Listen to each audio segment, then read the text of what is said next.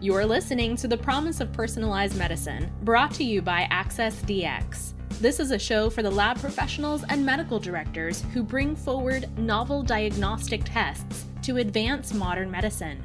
Let's dive into the conversation. Joining the podcast this afternoon. Great to see you and have you on. Well, thank you very much, Perry. It's an honor to be here. Great. So, as you know, the podcast is all about personalized medicine, and you have a unique experiences throughout your lifetime of seeing the various types of personalized medicine from different vantage points. So, if we could just start by just tell us, what is personalized medicine to you? Yeah, and personalized medicine, I play with it every day, both in my work and in my life, right? It's no secret, and I've never sheltered it from anyone else. I'm in a national clinical trial myself at the National Institutes of Health, Building 10. And that is part of why I do what I do every day. And it's why we exist. So personalized medicine has only been probably in place for what, Perry, 10 years now, and with a real focus maybe for the last 8. I remember that CMS, NIH, and the FDA first got together to talk about personalized medicine, and it was in 2015. I think that was the first year that they had a trilateral meeting to talk about it. And at that time, the FDA said, we're studying, we're giving a lot of grants and a lot of money to do research in personalized medicine. And FDA and NIH said, well, yeah, and we're funding it very largely. And they said, CMS, what are you doing? And CMS said, we're not doing anything yet, but we'd like to get in the game. And actually, that's when I first went to CMS. They recruited me up, and I worked in coverage and analysis group in 2016. And that's when sort of CMS finally got involved in the whole idea of personalized medicine. So, and that's coverage not only of tests that are in the tumor space, the somatic mutations, but also over into the hereditary space as well. So, and I'm deeply involved with that every day. I spend most of my day-to-day dealing with the new coding system, the new codes that have come out from the AMA, and I'm on an AMA work group, which is covering carrier screening and some other tests right now. That's interesting, the context that you gave us, so it's been less than a decade since that important meeting from the governmental agencies, if you will, right? Which is incredible if you think about it. Yeah, it's only been 8 years since they recognized it. Of course, funding and research and the labs, we've been at it for 15 or more years. Yeah. And would you say that CMS has taken the lead when you think of it from a laboratory medicine vantage point for personalized medicine? Would you agree with that, or what do you think of that? I think not. I think the tests that we have in the space of personalized medicine and others, starting with foundation medicine, if you will, preceded CMS getting involved. And so CMS came to the game kind of late. Now, fortunately, the way Medicare was set up with a relatively weak central office and more powerful MACs to make decisions for patients' care, that the decisions for MACs allows for the coverage of tests for Medicare beneficiaries. And with the innovative tests that were covered by MolDX, that really sort of set the standard. So, and really MolDX has taken one of the lead roles, if you will, as I'll call it a super MAC. I know it's not a MAC, but it's still a pilot, I believe. Yeah. Isn't it? Yeah, the original idea that Mike Barlow, let's give him credit for both that. And Mike Barlow got Elaine Jeter together, and they said, let's try this system. We have a way to classify tests with Z codes, and they set up the DEX system. And they said, now let's also go into this space and take a look at it and cover these tests if they show clinical utility. So they started it, and they did just a beautiful, brilliant experiment in going after the molecular diagnostic space. So remember that the Secretary of Health and Human Services has the authority to name between 1 and 3 MACs to cover a specified area of Medicare coverage. And right now, there are only 2 MACs, for example, in durable medical equipment. So it is possible for the Secretary of Health and Human Services to designate 1, 2, or 3 MACs to be in charge of, let's say, molecular diagnostics. That is within their purview. They don't need to have any special acts of Congress to do that. So that is a possibility. Now, of course, the contracts would need to be tweaked with all the MACs if there were one or two or three that covered molecular diagnostics. And it would be a logical assumption that Moldex Palmetto would be one of those candidates. And since Moldex through Palmetto, they've been at it and kind of the creation of it, as you just articulated, would be a player. And what's interesting is that they have had success with getting other Macs that has kind of come under the, I'll call it the Moldex umbrella, if you will, from a policy standpoint, right? Right. So when Moldex originally was proposed as a program or pilot, it was interesting because Palmetto at that time had California under its jurisdiction. And so it was logical to give that Moldex pilot plan, if you will, to Palmetto, which had jurisdiction over California. By the time the plan was rolled out, Moldex said Palmetto had lost California. And so now you've got Noridian in California and a program that was set up for Moldex sitting in Palmetto. And so early on, there was a joint operating agreement, which was signed by Noridian along with WPS and eventually CGS, that those MACs would act together and support Moldex policy. That's great. That's interesting. And from that vantage point, then you go to, if you don't mind, talking about your other vantage point, what you're currently doing right now. You see a lot of, we'll call it nascent personalized medicine diagnostic testing kind of coming your way. Is that fair to say? Yeah. And my particular job is at LabCorp. And we try to cover genetic tests from pre-embryo all the way until a patient has expired. Now, you're not going to have a lot of genetic tests when you're getting ready to expire, but a lot of the elderly do, in fact, have cancers, which are genomically driven. And so we try to cover that entire space. That's interesting. So you have organizations, I assume, come to you at LabCorp and ask for either guidance or strategic partnership or what have you, right? Yeah. So LabCorp is a like I'm sure Quest and a number of our competing labs open to and interested in all the science in the space. So we welcome collaboration, we welcome participation, we encourage companies who have novel assays to come and talk to us. We have a venture fund as well. I'm associated with our venture fund. It's not a large fund. We don't do seed money, but we'll jump in and make a venture into a company, whether we're ultimately going to commercialize their assay or whether we're going to, think of a merger and acquisition with that company. Interesting. Yeah. So when you take a look at the companies that are, coming out with novel diagnostics, are there some mistakes that you've seen in the past where some missteps, if you will? Yeah, I think probably the commonest one, Perry, that I've seen, and we've been guilty of it ourselves, is when the test is not mature, when you haven't proven your clinical utility and you go out early into the market, you're going to beg for coverage and you're probably not going to get a lot of commercial coverage unless you can really show that utility piece. And I think in the enthusiasm of the new assay showing that it can detect a certain disease with a certain biomarker, without those complete studies of that utility piece, how it's going to end up benefiting patients with living longer or living better, you got a problem. And so you got to apply the brakes. You got to get some more funding. You've got to prove yourself before you go on the market. And I think that's a big issue out there, right? And you hit on it, go get more funding, because I think sometimes the thought is that you're a little bit further along than in reality you are.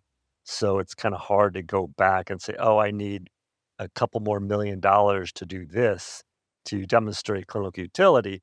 And I'm sure the board of directors kind of like, well, that's not what you told us 6 months ago. Yeah. And I think it's toughest in the screening space, right? That is where things really get tough.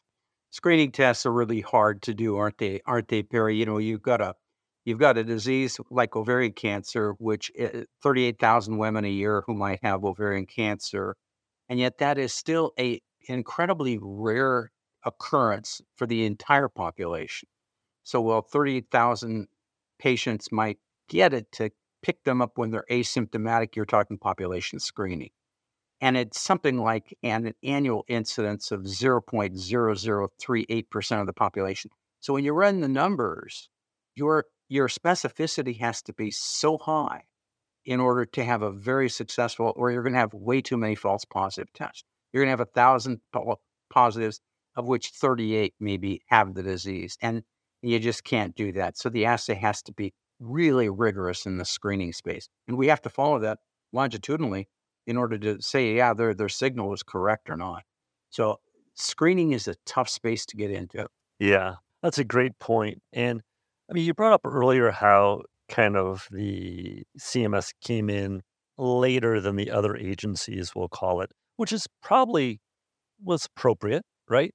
But if you think about health plans from a commercial standpoint, what do you think when you're talking with them? What's their take, if you will, on personalized medicine and the role of it? Because I think it's kind of like a bipartisan issue, right? Everyone's for personalized medicine. Of course, you want personalized medicine. But from a commercial health plan standpoint, what are you hearing? What are you seeing? Yeah, commercial health plans are real interesting to deal with and very level-headed in some respects. If we bring a new assay to them and say, this is a $3,000 for victims of X disease, and it's going to really help them live a little longer or live better. And they turn around and they sit and think for a minute, and they turn around and they say to me, well, we've got 10,000 of our 4 million members who are now going to get that $3,000 test. So we're now putting out 30 million more dollars per year. And what are we going to get for it? So they're very pragmatic and very practical in that sense. So I do it internally and I do it externally as well. If you're going to have an assay which is $3,000 and it's going to affect 10,000 members of a 4 million member health plan, be sure you run those numbers and say, hey, it's going to cost you 30 million next year, but here's what you're going to get. You're going to have fewer patients on X, fewer patients on Y, X patients living longer, fewer patients on radiation therapy, whatever the metric is. You've got to show them and not be shy about it, but you got to be upfront and say, yep, it's going to cost you $30 million in testing for that, but here's your gain. Here's what your beneficiaries are going to get out. And it's just, you can run the numbers and they will run the numbers. They'll run the numbers before you walk in. So be sure to have that in the back of your mind or front of your mind. They're going to live longer, they're going to live better, or they're going to be treated differently. Be sure you know that right up front. So you're saying you better do the financial impact work because if you don't, they will. They will do it anyway, right? Even if They're going to do it. Yeah, even if on the medical side, the medical directors say we don't consider the finances part of it, where this is purely. You're saying go ahead and do it anyway. Yeah, no, remember, there's kind of a split, right? CMS claims that they don't do it, that it's based only on the better outcome of the patient. Well, we know they do it because take a look at the drugs for Alzheimer's. So we know that they do it in that space. But technically, they don't use economic metrics. You can't take an HEOR study to Medicare. They forget it. But the commercial space absolutely take an HEOR study. You just got to go in with that. Absolutely. Yeah. On the front end. Because at the end of the day, these are insurance companies and they have lots of actuaries, and this is what they do. Right. That's exactly right. I wouldn't ever want to be an actuary. Yeah. I'm glad I'm not. Now, I hope my brother-in-law is That's not right. I'll send it to him. How do you think we as a laboratory industry, how are we doing when we're trying to clearly articulate the value of what we're doing to these commercial health plans? I think we could do a better job across the board. Now, I haven't been a party to too many presentations other than our own, but when I was in the position as medical director at Moldex, as an example, we had everybody come in. And I think the game has gotten better in the last 2 or 3 years from what I can hear and from what I see, in that people now are preparing their utility studies more completely.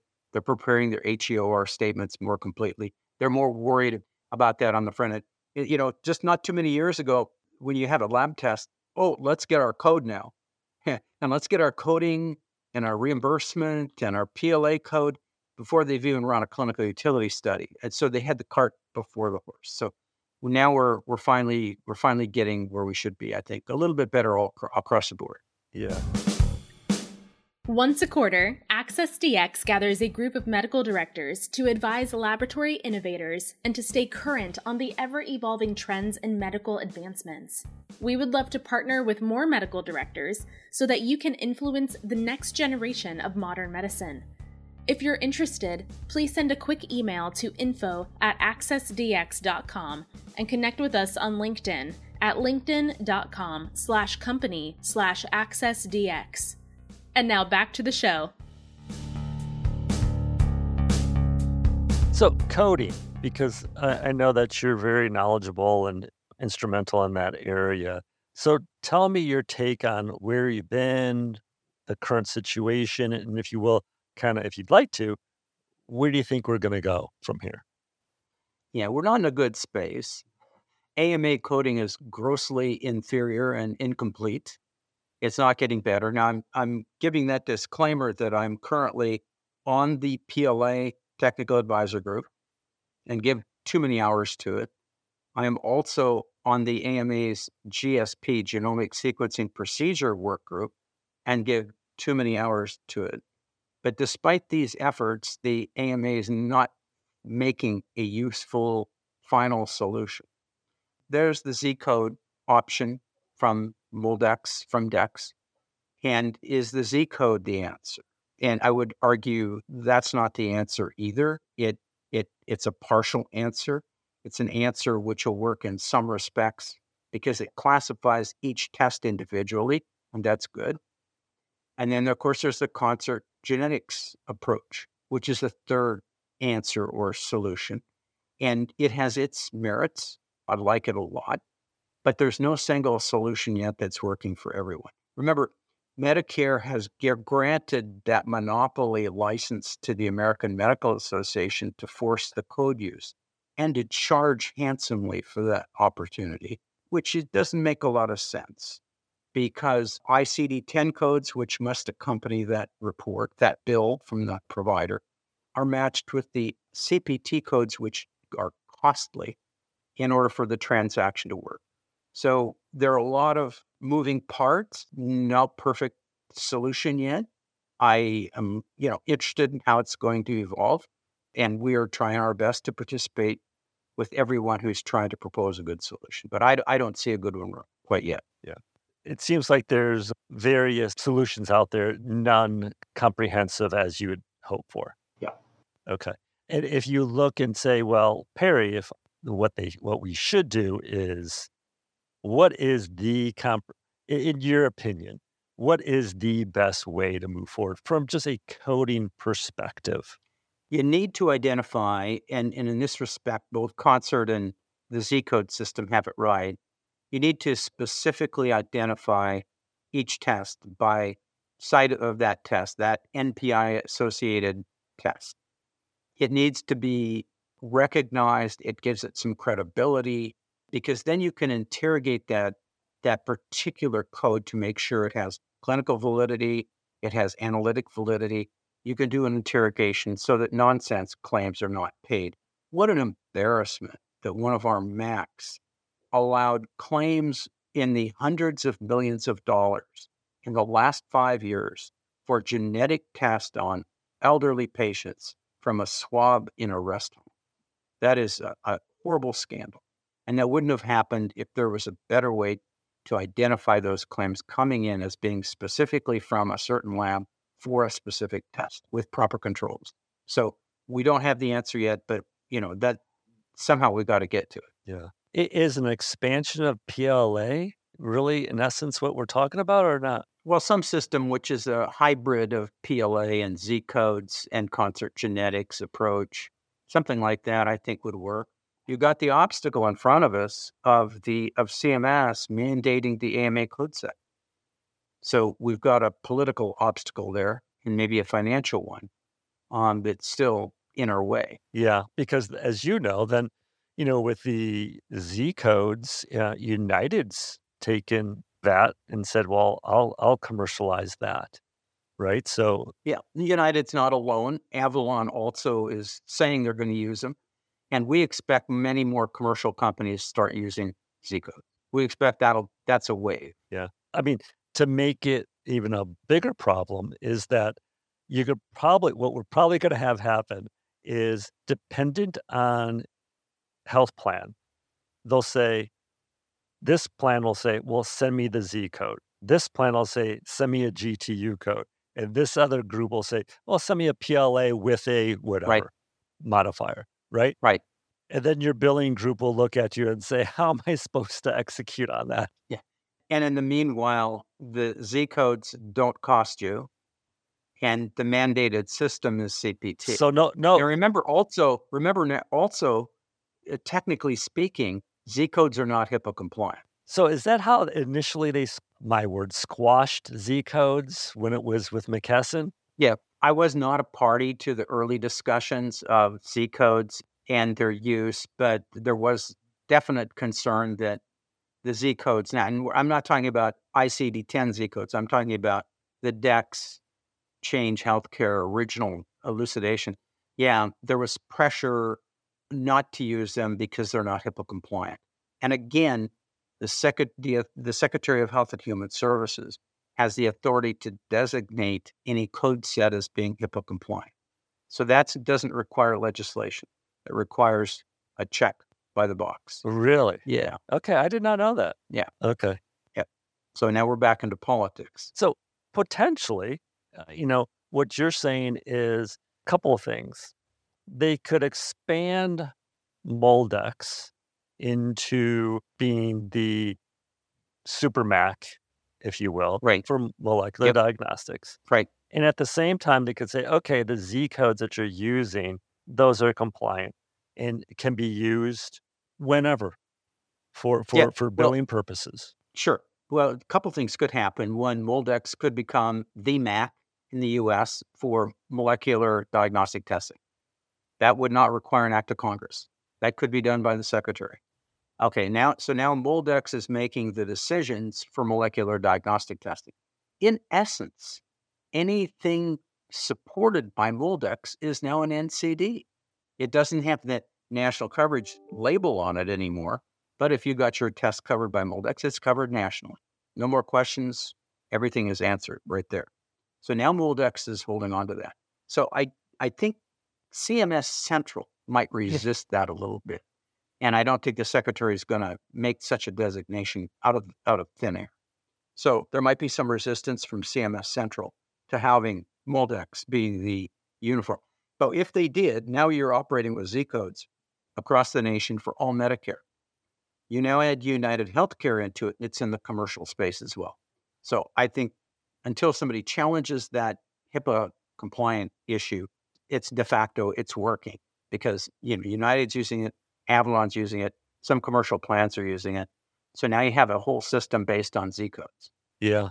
Which is interesting because you technically don't need AMA anymore. Yeah. I was just thinking the only group that would come out against that would be the AMA. Yeah. Potentially. Yeah. So I think coding has been a challenge, and there are some solutions out there that may assist us. And I think we've come a long way in the last decade for sure, from a coding perspective.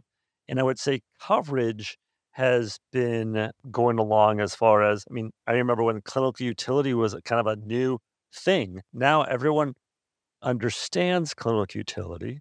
I think it's still challenging to define clinical utility in a way that will say the majority of commercial health plans will say, yes, I agree with that, right? And that delays the adoption curve, if you will, for these tests, which puts a lot of financial pressure on these organizations, these companies that are putting out these good, important tests. Yeah, it does. And, that traditional Medicare definition of clinical utility, the results of the tests change a physician's behavior and it results in a better outcome. That's a long sentence, right? Because if you remember in 2016 or thereabouts, AMP came out with their own alternative clinical utility definition, which was information about that patient is a useful item, and it has utility as well.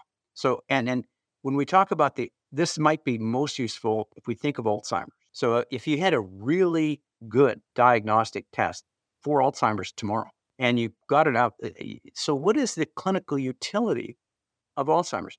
It changes the management of the physician, but it doesn't result in a better outcome for the patient. Unless you can show that maybe the patient, knowing that they got it, can plan better for how their life is going to go. But until there are really therapeutics for some of these, proving that you have a better outcome for that patient is really difficult, right? So, but that's why AMP argued that the classic definition of utility, that better outcome piece, information alone is useful.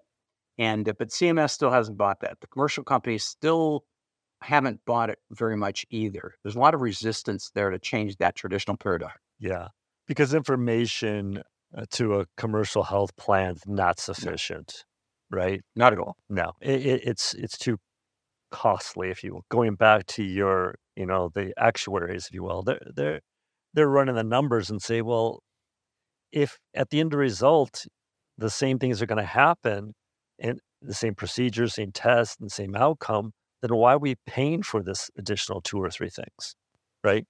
Right. That's good.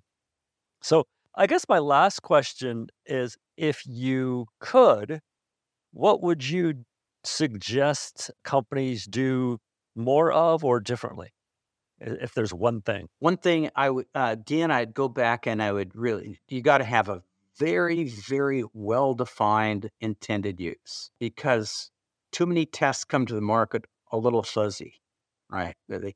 We've got our test and it's going to diagnose. Let's use that ovarian cancer example again. We've got a test and we're going to be the best test to diagnose ovarian cancer early, before it causes all its damage. And then they morph a little bit, because then they find that the assay has a little bit of, it's not that specific. It's 98% specific. So you got all these false positives. So wait a minute. What we really meant was that it diagnoses ovarian cancer really early in a subset of patients who have increased risk of ovarian cancer, or have a family history of ovarian cancer, or a genetic history of BRCA1, BRCA2. So now they've shrunk their population that they're really dealing with. So now it's not a breakthrough in ovarian cancer diagnosis. It's now a very small population that they're dealing with. So start with a very clear intended use. That'd be number one. Number two, get involved with as many studies as you can. Get partnership with academic centers. Don't be afraid of it. Get your test out there. Science is fun. Learning is fun. There might, so you learn from every exercise that you do throwing your test out. So get as many partners as you can. Do not fear those results. Embrace them. Refine your assay. Get the test out to as many people as you can to have them run the test, see if it works, give it to another lab, see if it performs the same way. Do those exercises up front. Those are really critical, and much more on the clinical test performance in the clinic, way before you want to run it, so commercially. That's great. That'd be my mix. Yeah, no, that's great advice. Thank you very much. Yeah. Well, great having you, and we really appreciate everything that you are doing, and look forward to the next adventure that you're on. Thank you very much, Perry. I like your podcast a lot, although it just dropped a notch because you had me on. But it's a good podcast, and I really appreciate it, and thanks for having me, and always good to work with you. Great. Thank you. You've been listening to The Promise of Personalized Medicine, produced by Amplify Podcasts, and original music by Jake Demas. To ensure that you never miss an episode, subscribe to the show in your favorite podcast player. And if you like what you've heard, we would love to hear from you with a rating or a review. Thank you so much for listening. Until next time.